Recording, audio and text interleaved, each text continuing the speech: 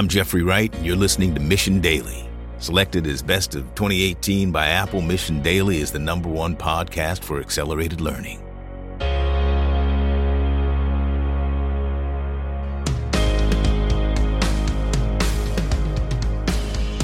Hey everyone, welcome back to Mission Daily. Today's guest is Terry. Terry, thanks for joining us. It's a pleasure to be here. Thanks for having me. So we scraped the surface of your bio a little bit coming into the interview, but I would love for you to tell us about your work and what you do. Well, yeah, okay, I'm a nurse, but I fell into sleep medicine quite by accident. And I'll tell you, when I went to nursing school, we didn't mention sleep other than our lack of sleep as we did shift work and things like that. It was kind of left out of the curriculum. Back then, I didn't realize that. I didn't realize how important it was. But now, during my nursing career, I got involved in clinical research. So I was recruiting sleep doctors for insomnia studies. And, just these great conversations started, about how important sleep is, how common insomnia is, how prevalent it is. And then one thing led to another, and I ended up spending a week at a sleep clinic in Houston, Texas, and that changed my entire career. I was fascinated. I stayed awake all night long watching patients trying to sleep with different sleep disorders and slept during the day. And it was just amazing. It was a very eye-opening experience. And I thought sleep is so important that within my RN work, I'm going to absolutely focus on sleep, health, and wellness. I think in the medical community, I'm not directly involved, but from what I know, or when I meet doctors and nurses and people that are working in that community, there still seems to be a bit of pride in how hard, and rightly so, those folks work. And with that type of pride and competition comes a bit of a disregard for sleep, I would say, for like the community as a whole. A lot of people are starting to open up to the idea of just how important sleep is, but I would love for you to tell us about where do you see the medical community at? Are they still not really interested in sleep research, or would you say that more and more people are starting to get excited about sleeping? I really wish I could say that more and more are getting excited, and I don't see that. And regardless of this, in spite of the new research, which is very compelling, very alarming, and, just enough to make everyone stop and rethink their daily lives and how they live them, I think the medical community in some way, maybe it's just inherent in our brainwashing, but, I just still hear them saying, you power through it, or you get used to it, or that's what we're training. And they're still equating it with being serious about their jobs, about being a good doctor or a good nurse. Just to illustrate the point, I went to a conference room of nurses not too long ago. These were executives, and I'm there to talk about sleep. So, one of my opening questions was, okay, so everyone here getting 8 hours of sleep. And automatically and immediately, everyone started laughing and said, oh my God, that's crazy. We could never think of doing that.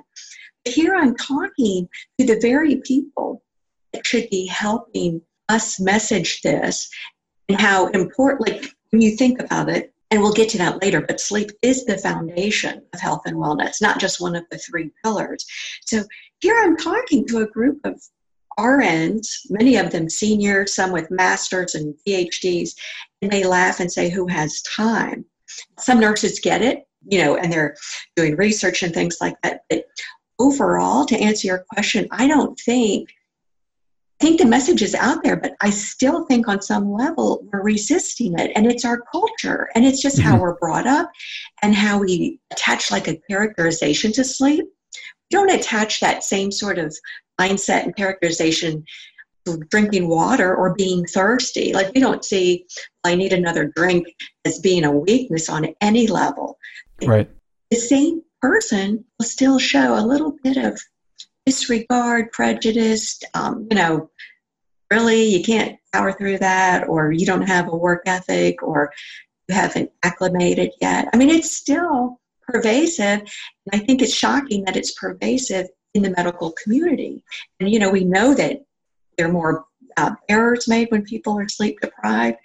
So maybe there's some bit of, they want to protect themselves or not feel like they're as fallible. I mean, maybe people feel vulnerable and they underestimate the power of sleep. I will say that. On some level, they're competing where, it may be just not admitting they need sleep. And I'd like to get it past that and hopefully messaging that this is a biological need and we should be very unapologetic for our need to sleep. To me, it reveals a good, thorough understanding of the science. Yeah, I completely agree. It's hard to hear that, but I think that there has to be some cultural change and evolution if we're going to move past this and see sleep as it's not lazy. It's probably the most caring thing you can do for your spouse, your family, your coworkers is coming to work fully rested. So how do we go about shifting the dialogue or the mindset of people who have been, as you said, brainwashed in some cases to associate a lack of sleep with a better work ethic or something like that? How do we start to make that cultural change? I mean, it's an uphill battle, and I've been working on it for a number of years, as many colleagues. And I think knowledge is power, of course, and it's a hard message to get across because when you're trying to reason with a sleep-deprived person, sometimes it's hard or impossible. It can be challenging. But I think when people start connecting the dots, and this is another thing that's sort of inherently problematic with getting the sleep message across, because people don't connect the dots.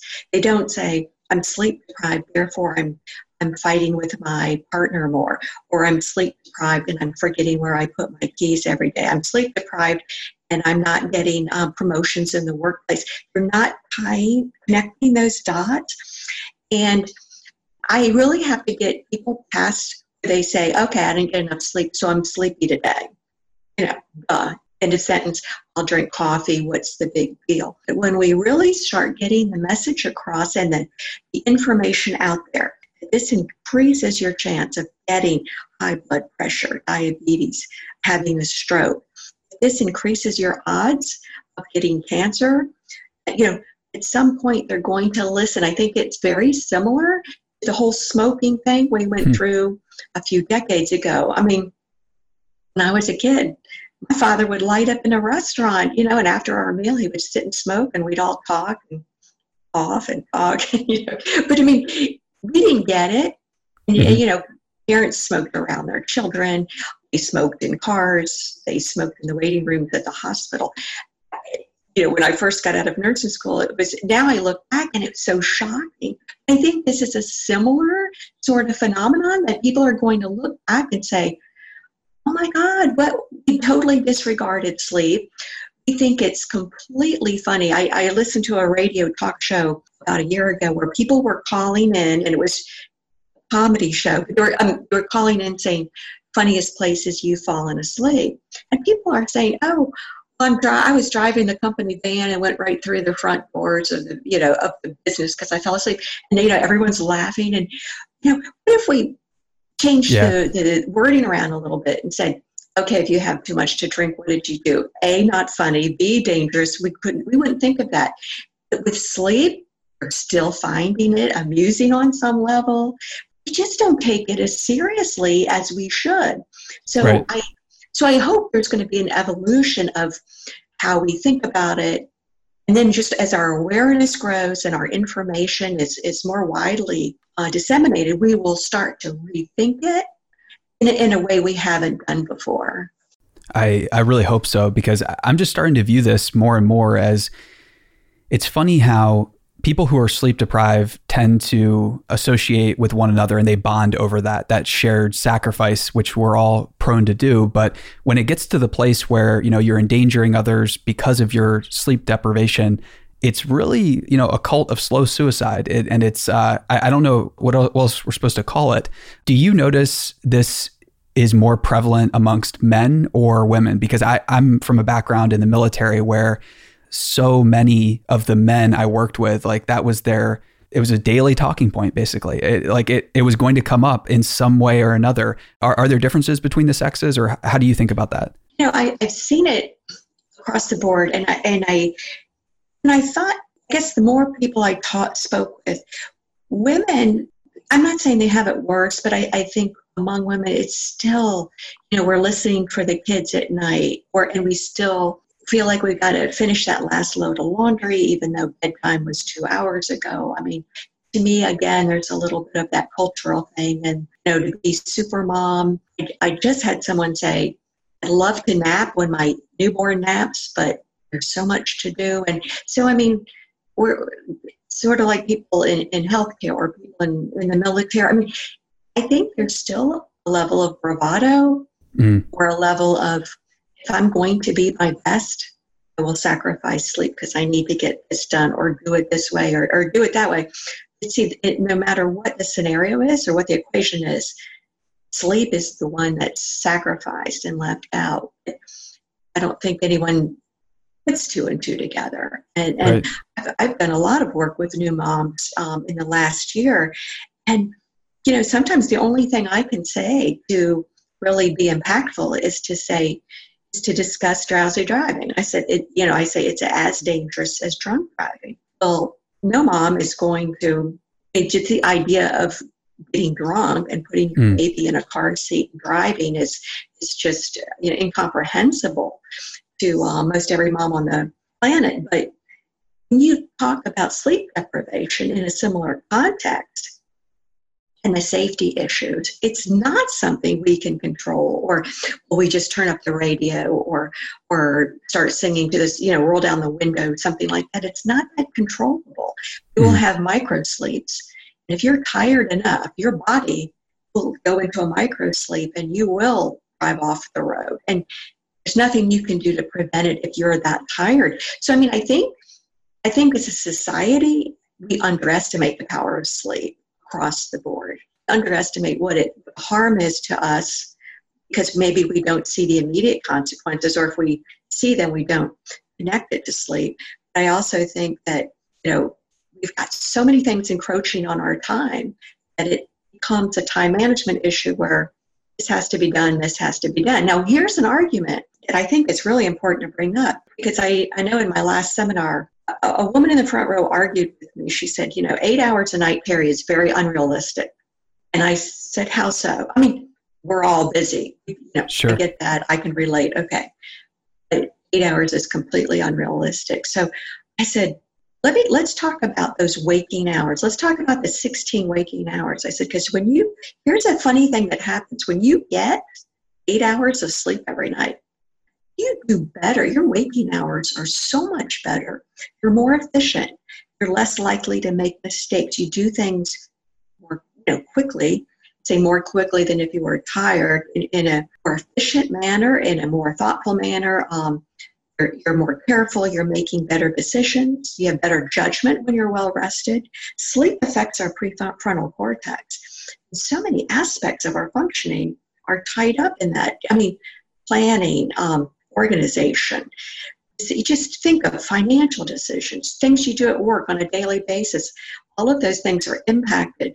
So my argument is you don't have time to not get enough sleep. And another seminar, I was talking about teenagers and going to school incredibly early in the morning and how sleep deprivation affects them. But one of the parents argued, well, I want my son staying up till midnight because I want my son to go to a good college. So grades are all important. But here's a child that we went over his 24-hour schedule, and it was shocking, actually. So it's up at 5:30. He's got to catch a bus. Classes start at 7:20, and then he's up till midnight doing homework to get into a good school. And she said 5 to 6 hours every night of homework. And I said, well, look, let's do an experiment. Let's make sure, teenagers need 9.25 hours of sleep every night. Let's see how he does during wake hours. If he gets 8 to 9 hours every night, shoot for 9, but let's start building that up and see how much better quality, getting the homework done instead of 5 or 6 hour window. You can probably do it better in half the time. So completely agree. It's just a different way to view it. We have to really rethink sleep, I think, to just lead better lives. I completely agree, especially when you look at some of the early studies being done with students and wake up times. And the early results seem to be pretty clear that starting school at a later time, ostensibly so students can get more sleep, has led to a reduction in the amount of student fatalities in cars and things like that. And I get really worried when you bring up something like that and people still want to push back about, I had it rough and these kids have to have it rough too. There's a lot to unpack there, but I think a good place to start would be, how can people who are sleep deprived, how can they start getting some of the sleep they've lost back? I know it's very, very hard to do, but if you're struggling right now, or if you're willing to admit that you're sleep deprived, for anybody that's listening out there, what are some daily steps that they could take today to maybe pave the way, maybe today, this week, and this month? How can they pave the way to start to get caught up? It's a great question. And I think the starting point to go down that route is to get a different mindset. Look at it differently. You have to reframe it first, because I think your actions will follow. Look at this as, this is the foundation of health and wellness. Our diet, our level of exercise energy, our willingness to exercise, all these things really fall back on how much sleep we're getting. So embrace it, understand it will improve your life in many ways. And then from there, again, start with sleep. Do what you need. What does your bedtime situation look like? There's so many people I talk to that fall into a rabbit hole of, the internet searches, Netflix, one more episode type of thing. That's why I advocate a bedtime alarm to remind yourself it's time to shut off all the electronics. And we've all heard that light is really bad for us at night. Given the electronics, the blue light will affect our melatonin production and reduce it.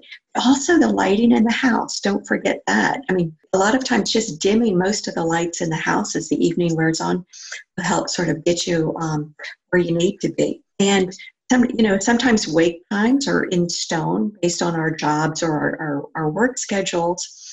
That can be manipulated in some way, fine. If not, start easing back, your bedtime, get your bedtime moved back a little bit. You can do it gradually. Even we worked with one group who, for, I think it was over 2 weeks, they tried to extend their sleep time, say 30 minutes a night. Some ended up doing like an hour total. Before and after, and how they felt, just after, sometimes it doesn't take much. It just depends how much you typically get per night.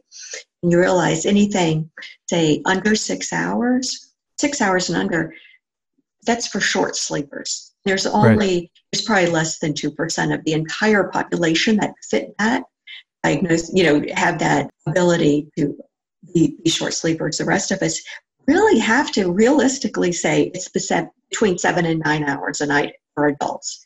I mean, that's the reality, and we have to work with that reality.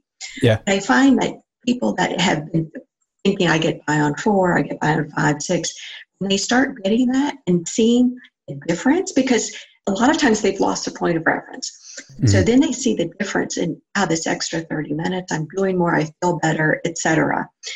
And then they go from there. And a lot of people don't go back to the, say, sloppy habits or disregard that got them into the sleep deprived state in the first place, because then they really see the difference and feel it. And they don't go back, and those good habits stay in place that accommodate sufficient sleep time. So, I mean, maybe to further answer your question, I really look at my 24-hour schedule. And I'd put that, whatever you need. If you need 7, if you need 8, it's 8 minimum, 8.5, perfect.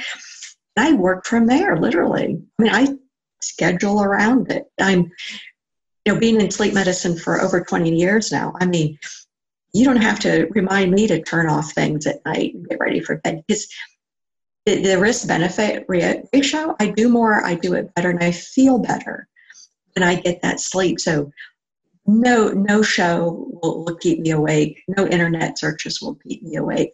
So it really does change your priorities and really changes your focus. And I work around it, but it's that maintenance of a it's not a rigid schedule. I mean, life happens. But I try to keep that 8 hours every night of the week. We see a lot of yo-yo sleepers out there who think, well, I'll sleep 4 or 5 hours or 6 hours during the week, and I'll make up for it on the weekend. And that just causes a lot more problems to follow.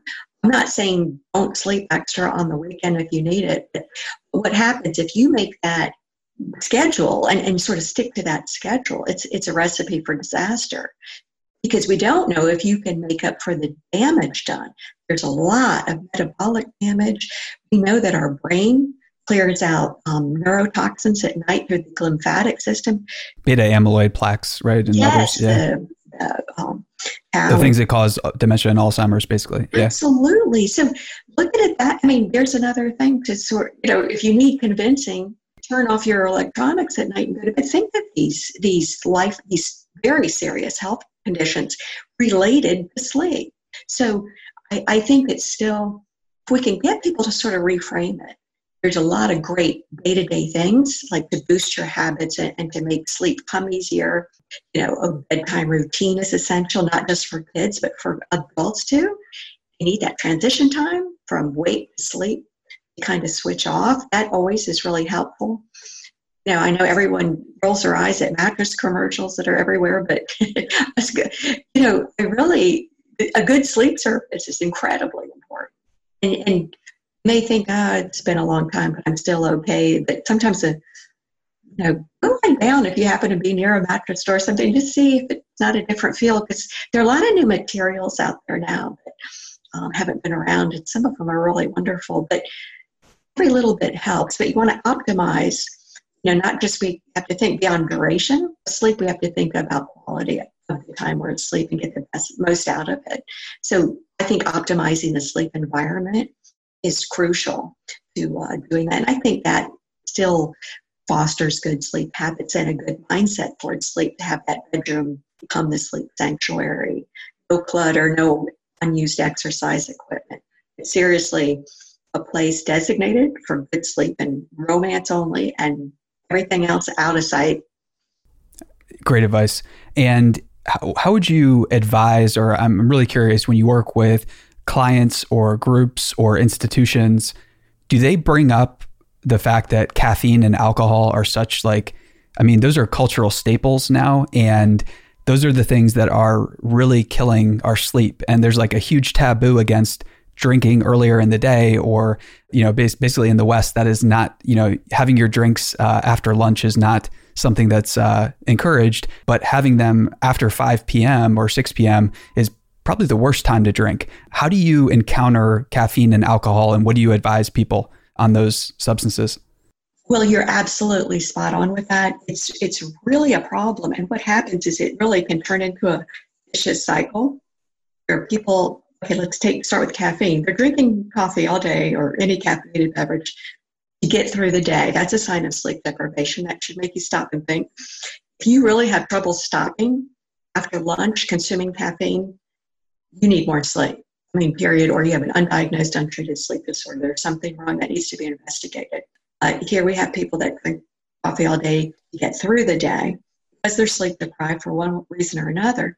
And of course, at night, they can't go to sleep. Now, we talk to them in the clinic setting. A lot of them, I know oddly, will say, caffeine doesn't bother me. And they've just had a cup of coffee after dinner, and then they come to us and say, I can't sleep. So we have to say, yes, it does bother you. And here's some things to try. People don't hydrate. I say, instead of grabbing a cup of coffee at lunchtime, after lunchtime, get some water, hydrate. All that caffeine is making you dehydrated. Get some water. And then once you do that, take the stairs in your office building. Do something to sort of energize yourself. Try to do things like that instead. And even speaking of the stairs, another big issue is that relates to sleep quality is we have a lot of people out there blogging about no exercise in the evening. Well, I tell you, we want everyone to exercise, don't we? Exercise is so important. It's crucial for sleep. And evening exercise is fine for a lot of people. It depends on their chronotype. It depends on a lot of things. But I, for one, I could never get up at 5 or 6 a.m. and work out. I hit the gym about between 6 and 7 at night. I feel great, and I sleep great. So the trick is, say during the day you're having a slump, don't reach for the coffee. Take the stairs or get a 10-minute walk in, because even a 10-minute walk will help your sleep quality. So think about that. We want to get off that cycle of caffeine all day, sleepless when it's time to go to bed, and then more caffeine to get you through the day. So try to start subbing out, for the water and exercise. Now, alcohol is really tricky, and people do use alcohol as a sleep aid. And then this is when the trouble starts. And it can get quite serious, because it will, if you use it to fall asleep, it will still fragment your sleep later. Even if you don't remember it or you don't remember the awakenings, it is messing with your sleep. You're not getting REM sleep. A lot of things happen, that alcohol being metabolized. And so then people wake up after that feeling crappy, and they start thinking, well, tonight I'll have 2 glasses of wine before bed because, I felt crappy all day. And so it goes. And so what I tell people is back that up. We want minimum 3 hours, minimum. Your sleep quality will be so much better if you move that back earlier and watch the amounts. An easy way to do that is 1 drink and water. Really insert water in there to lessen some of the effects. And even the quality of that sleep with alcohol in your system is pretty bad. So move that up. It's happy hour is a good time, or earlier if it's part of the routine, or while you're fixing dinner, but not before bed. Yeah, definitely. And so you're the co-author of a book, Sleeping Your Way to the Top. And what I like about this is that you have co-authors. So it's tempting to think that great books are created by lone authors, but that's almost never the case. There's usually a team of people that were involved. Could you tell us a little bit about the book and that writing process and why you chose to have co-authors with it? Yeah. In fact, Dr. Brown and I, we co-founded a sleep clinic together. He's been in sleep medicine for over, 35 years now. And anyway, as we started working together in that setting, we're always sort of remessaging the sleep health message, which is news to everyone, and rightly so. It's a pretty new specialty, 60 years old in medicine, which in the context of things is relatively new, and the word hasn't gotten out. So in 2010, we started writing the book, thinking we really need a popular, not too heavy technical book out there about sleep and its importance. And we chose sort of the success approach within the, how to be more successful, because that's something people can, oh my gosh, I always thought it was the other way around. If you want to be successful, sleep as little as possible. So what was interesting, though, is Dr. Brown and I collaborated and wrote the book together. We shopped it to some publishing houses, of course, and it was really interesting, the feedback back in 2010 and 11 and 12. It was like, not so interesting. Sleep, maybe a magazine article, but it was sort of how I thought, well, this really reflects us as a society. We're sort of, who cares? I think that really said a lot. Those early rejection letters, to me, it was funny. I didn't take it, I kept thinking, this is because no one gets it. Literally, or because the big four publishers are just sleep deprived. And exactly. I think some of their recent financial statements might suggest that. But exactly. Because everybody talks about healthcare and rising healthcare costs and all the problems and things like that. But preventative medicines are, I think, typically a really hard sell. It's hard to get people excited about preventing bad things or bad health outcomes. How are you going about, or how are you and your colleagues going about evangelizing preventative medicine? Because it's a hard sell, right? People don't want to make trade-offs. We want to have it all. So it is. And I think, part of our culture, I think, is, well, if I don't, I need a pill to fix this. So, I have to tell people there are fairly simple things you can do to get the sleep you need. If you have a sleep disorder, there are over 80 of them known. Most all of them are easily diagnosed and treated and can be completely life-changing. Why would such an easy message be so difficult to convey? because, well, it can't be that easy. It can't be that simple. And then back to who has time. So we work with people that are overweight. Okay. And how many people are on diets that you know? This is such a big issue at New Year's when people are making resolutions. And I'll be on a show or on my email, people will say, well, Terry, I go and work out. I'm following such and such a diet. I don't lose any weight. So how much sleep do you get a night? Who has time? Well, LOL. Until I get that mindset flipped, my hands are tied. But I say, trust me, start there. You're starting at the wrong place. Yeah. You're still going to have cravings. You're going to crave high-fat, high-sugar foods when you don't have enough sleep. It's not willpower. It's called two hormones. Ghrelin and leptin. So, we're just making this more difficult than it has to be. Don't feel like going to the gym? Of course not. You don't have enough.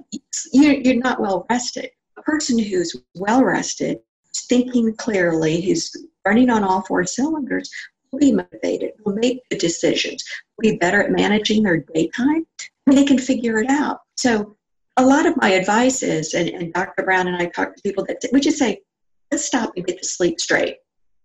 And once we do that, we can prevent health conditions. We can help you maintain a healthy weight.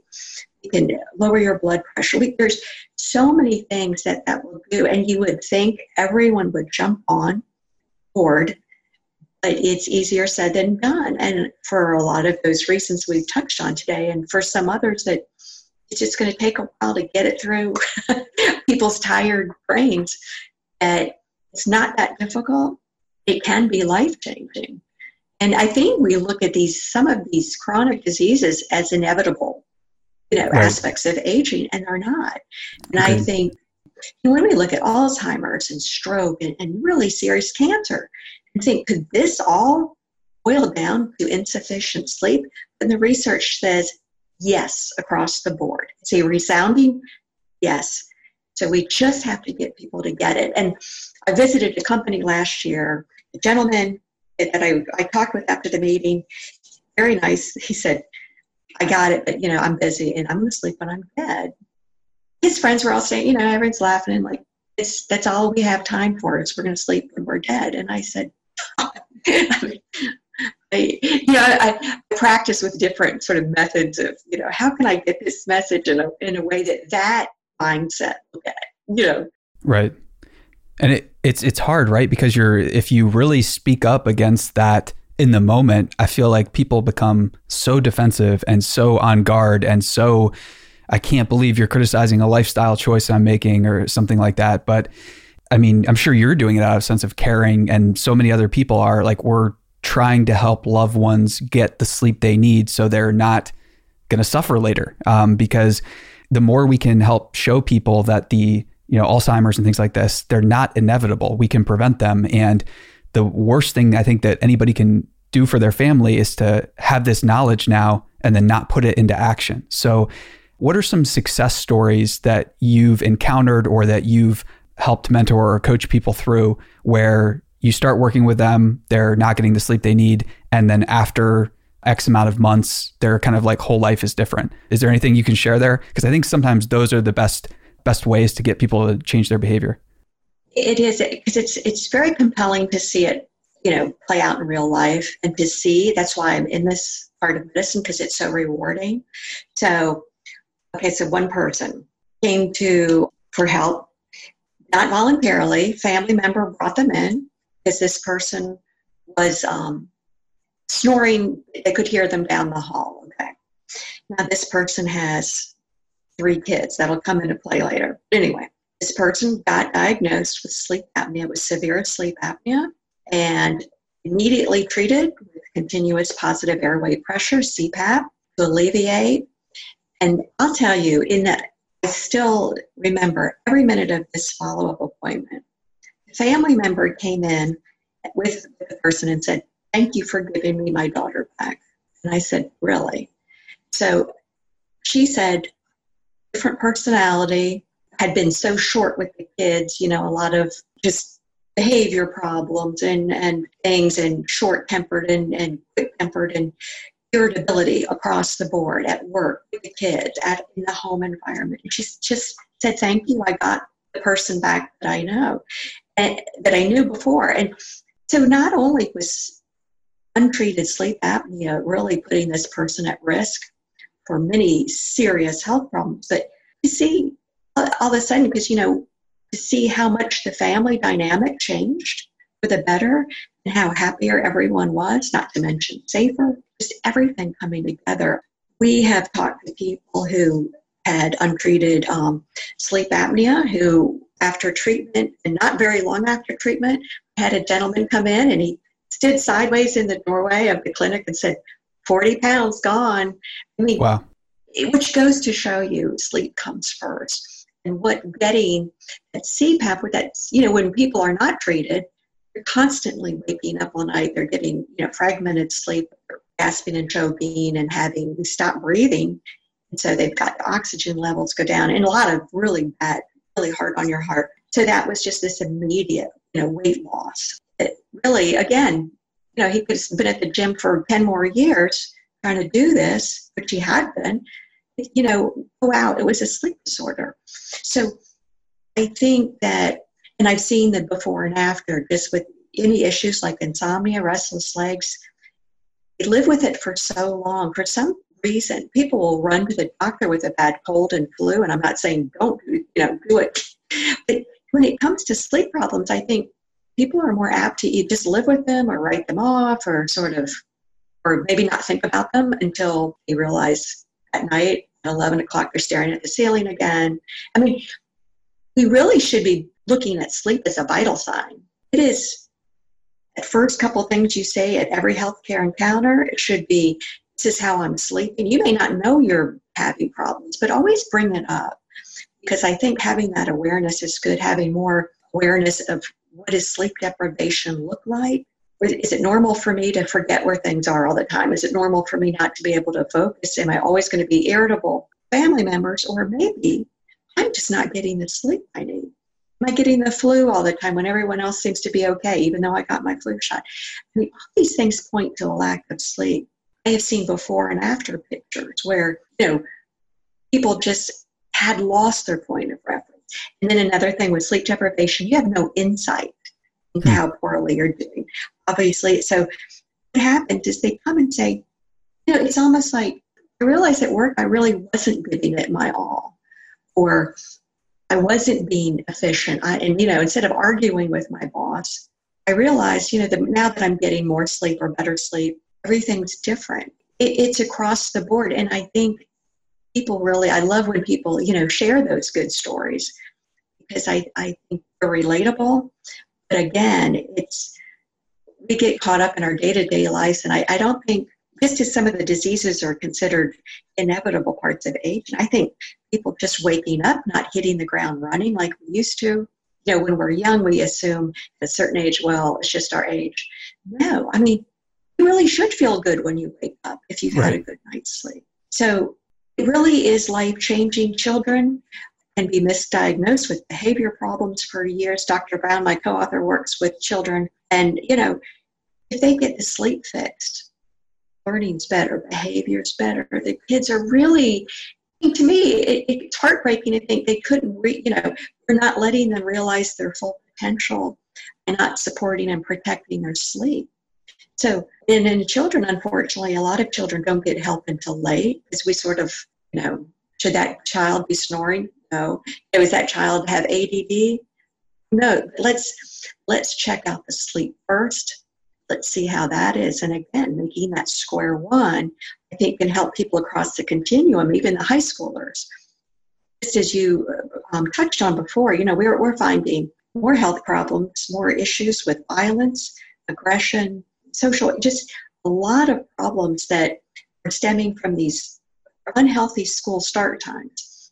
Because of their phase delay in puberty, they're not getting melatonin until later in the night. We're not coddling them by protecting their sleep. We're just protecting their lives and their well-being and helping them live their best lives. So what we're doing is actually this is a health issue, this school start time issue going on with the teens. And I've talked to a lot of educators who just say, we're not going to coddle, they have to learn. Well, No, our brain is a work in progress until our mid-20s. And by mid-20s, we're going to be back on a different kind of sleep schedule. Their melatonin will be being produced earlier in the evening and not later. So coddling's not an issue. Making things easy for them is not an issue. This is an issue about their health, safety. And when I say health, I mean psychological health and physical health. Huge, huge problem in this age group that we've all witnessed. Yeah. And I think, witnessing it firsthand, don't wait until something horrible happens to someone around you. It's easy for humans to basically wait or delay action until we experience the tragedy. Like, don't wait to experience the tragedy, because sooner or later something's going to happen to somebody that's sleep deprived around you. So speak up now. Terry, what are your estimates or estimates from some of the best researchers about how many people are sleep deprived in the world or in the US? The numbers vary. At least a third of us are really in the insufficient range, at least a third. And it does affect us. And for the few of us that make it a priority and get recommended amount they need consistently to do their best, the other third or more are affecting us completely, whether it's the train engineer or the pilot or your school bus driver or just the person in the car one lane over. It affects us, all of us. So that's why we have to do more in terms of public health, messaging, getting some real serious messaging out on a widespread basis. It's sort of like we did with seatbelts, for kids when they're young. In fact, I talked to a researcher at University of Pennsylvania at a conference, and we thought it'd be great just to target the kids, because we know the message travels upstream sometimes better. And sometimes, problem with sleep is very few grown-ups are being good role models for sleep health for children. And we know that good sleep habits in childhood, can really alter the trajectory of your entire adult life. Sure. Just think about it. So if we can get the message out, I think we'd be killing two birds with one stone by messaging to children and hoping that the parents listen and start modeling that behavior and have everyone cut off the electronics at a certain time at night. And then even to approach bedtime in a positive manner. When I was a kid, if you misbehaved, you had to go to bed early. If you were good, you got to stay up late. We've always woven all these bizarre sort of, feelings and thoughts and prejudices into the whole sleep thing. And probably because, what is it? Your pets to sleep when they're dying and, suffering. And we just have to take sleep and pull it away and sort of put it in a positive light, present it in a positive light. But the gist of our book was, sleep is the key to success. It's not an obstacle. You can be incredibly and wildly successful if you get plenty of sleep. In fact, you're more likely to be successful if you're well rested. And when I mean success, I'm using it in the broadest sense in every single facet of your life. So, it's going to be an uphill battle, but I think if we're consistent and when people their lives are changed with sufficient sleep, helping everyone get the word out and sharing those good stories is a good first step. Yeah, I definitely agree with that. Terry, thank you for being generous with your time. If there was one piece of research or message or call to action that you would leave everyone with, maybe listeners are struggling with sleep, maybe they want to explore the idea that they might be sleep deprived, what would you leave everyone with? I really think we have to take a good, long, hard look inward. Are we in denial about our sleep deprivation? Do you think there's any aspect of your life that's being affected in a way that you're kind of not sure why or what's going on?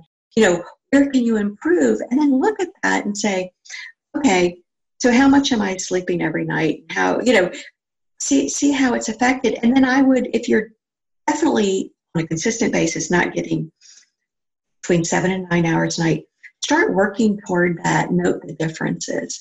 And then really, I think the bottom line is you have to make sufficient sleep personal value, family value, a classroom value, and a workplace value.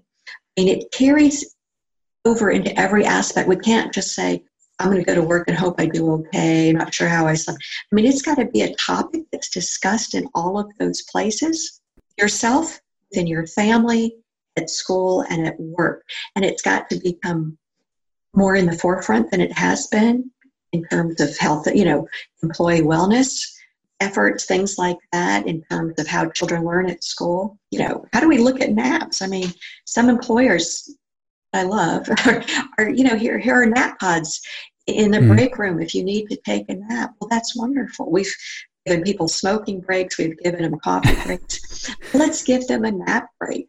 A short nap can do wonders for a person who may have been up all night or just up a little bit with a teething baby or something. But to me, let's all be flexible. Let's open our minds and not look at sleep with disregard, but really embrace all the benefits it provides us. And why not use that to the betterment of society as a whole and to us personally? I love it. Wise words. Terry, thank you so much. And to everyone listening, embrace sleep, or at least try to. See you. Mission Daily and all of our podcasts are created with love by our team at mission.org. We own and operate a network of podcasts and a brand and story studio designed to accelerate learning. Our clients include companies like Salesforce, they're a customer times 5, Twilio, and Katera, who work with us because we produce results. To learn more and get our case studies, check out mission.org/studios. If you're tired of media and news that promotes fear, uncertainty, and doubt, and if you want an antidote to all that chaos, you're at the right place. Subscribe here and to our daily newsletter at mission.org. Each morning, you'll get a newsletter that will help you start your morning and your day off right.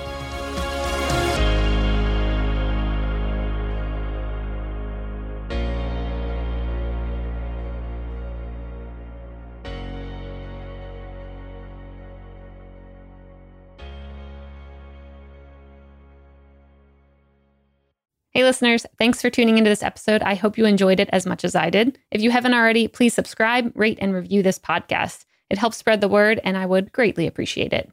See you next time.